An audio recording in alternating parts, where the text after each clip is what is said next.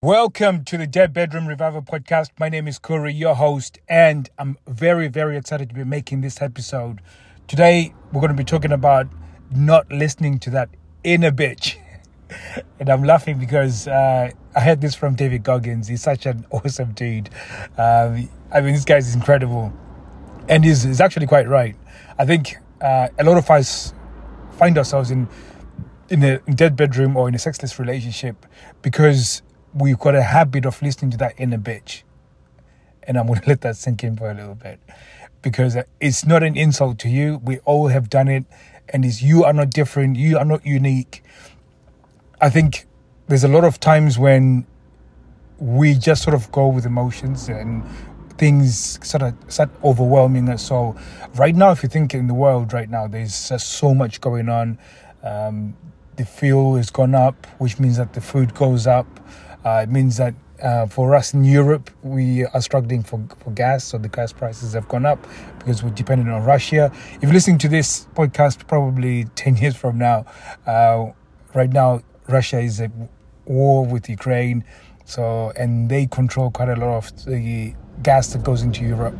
So because of the sanctions that they've had, they've increased the prices, which means we are now suffering it within our pocket. So there's all these things that are happening in the world, and it can be quite overwhelming. And you're now feeling it with your shopping budget. Everything seems to be, if you spend, for instance, we used to spend about £70 for a week of shopping, but now we find ourselves having to spend for the same or even less, £100. So there's like this 30% increase on everything that we're doing.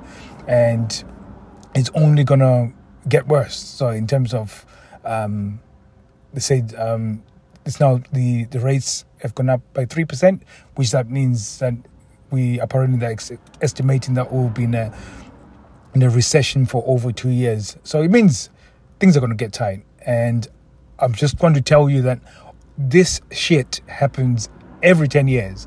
Like we had a recession 10 years ago. We're going to get into a place of abundance again. And then we're going to go into recession again. And it's just one of those seasons. So there's always these things that are happening.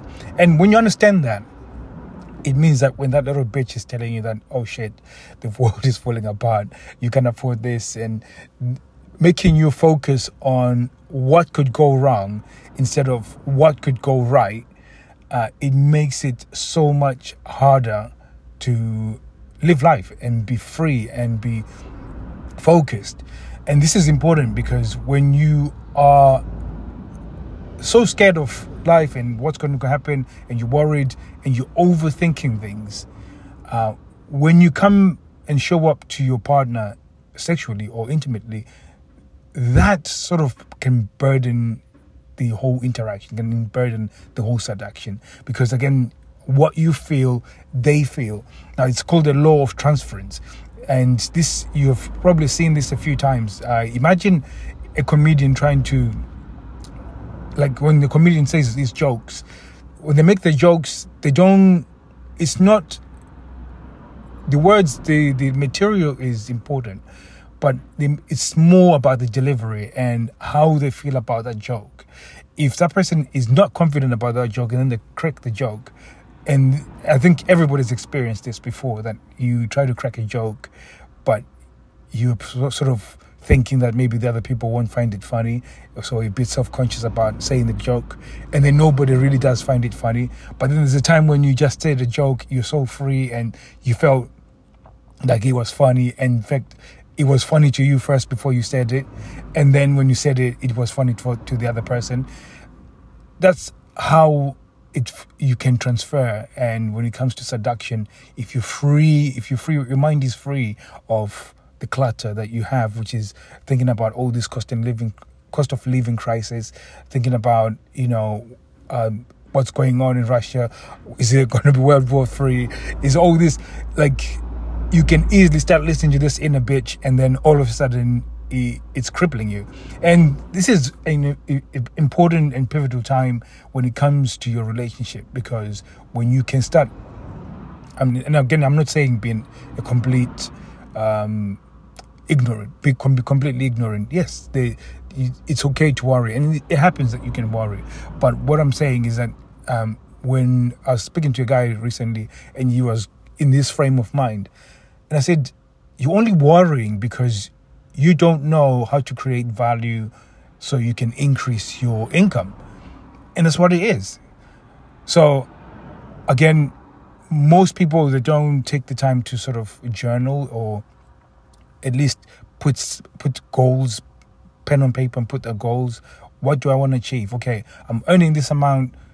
Things are going a bit tight. What can I do to increase this income? Like, just ask yourself the question. And when you ask yourself that question, you might actually get answers. You might not get answers straight away. But again, it's just really training your mind to start asking questions.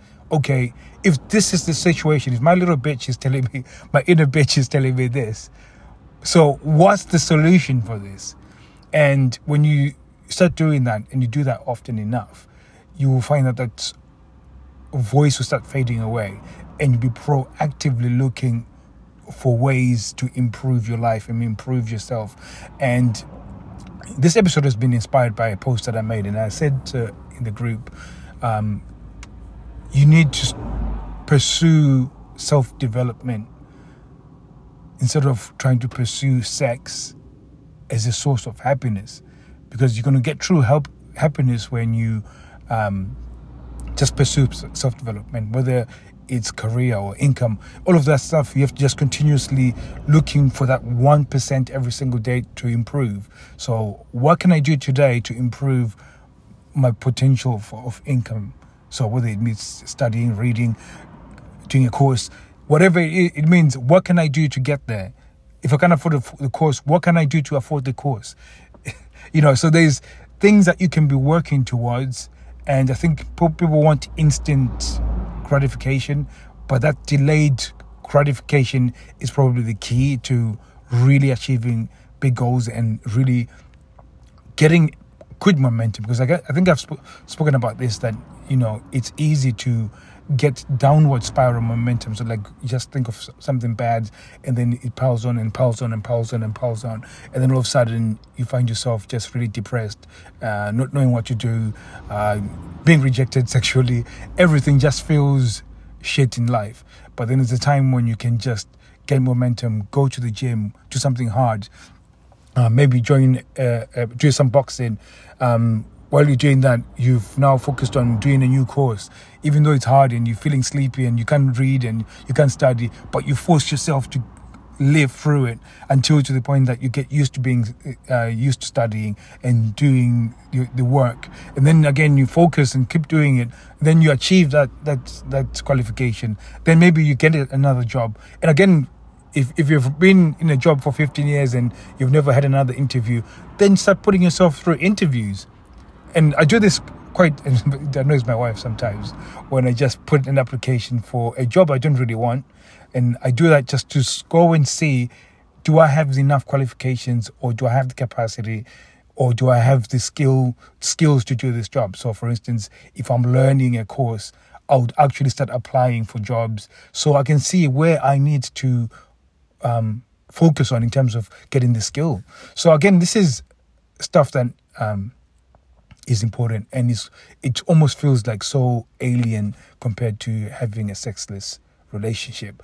But it's those are the things that you can focus on, and as you bring that focus, there's a few things that happen.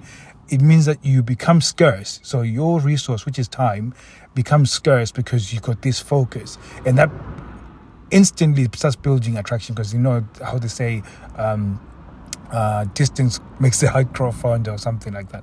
I forgot the quote, but it's along those lines. So you instantly start having focus, and then that person now feels like they need to compete for your attention. And then the other bit is the fact that when you increase your value and then you increase your income, again, it increases the value within you as a man and as a person. And when you do achieve those things, there's another thing. You get confident, which is also part of you getting that magnetic thing. it's this magnetic field of sexual attraction. Because again, when you're confident in yourself and you're achieving things, you get this real momentum where you feel, I am winning at life. And this is where it becomes really infectious, not just in your house, your family, your wife, your partner. It also now happens with your workmates, everybody. You are this fountain of just, where people can drink from.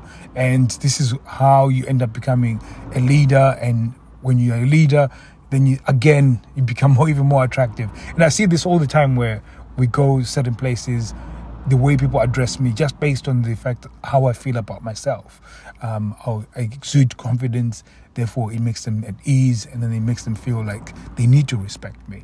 And again, that just translates into everything in your life. So this is why I was trying to get at.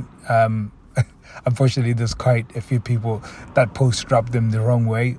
So they got into semantics like, oh, happiness is quite like this. But really they knew what I was saying. The truth was that they just didn't want to go and then do the work, because it is hard. It's not easy, but it takes time. And then if you can focus and lean into it and not listen to that inner bitch, then I can guarantee you'll be like, life is going to be completely amazing. So hopefully this has been inspiring for you. I'm not going to plug in anything, because I really, really, really, really believe that if you can do these things, and even if you don't ever listen to my podcast episode, and really just focus on developing yourself and really making yourself better, 1% each day. It doesn't have to be massive change, just one little bit of change every single day. So, and I said this to my daughter recently. She does, like, I take her for hill sprints, which is a very, very difficult task, and she has to do 10 of them. And we're doing this, and then I said to her, who do you think you need to be better? Like, who are you trying to be better than when you do all of this stuff? And many years of listening to me, she says, I need to be better than myself. And I said, that's exactly. It doesn't matter if you get beat tomorrow, or another girl beats you, or another boy. It doesn't matter. As long as you're better than yourself, you're better than the person that you were yesterday. That's the only thing that you have to focus on.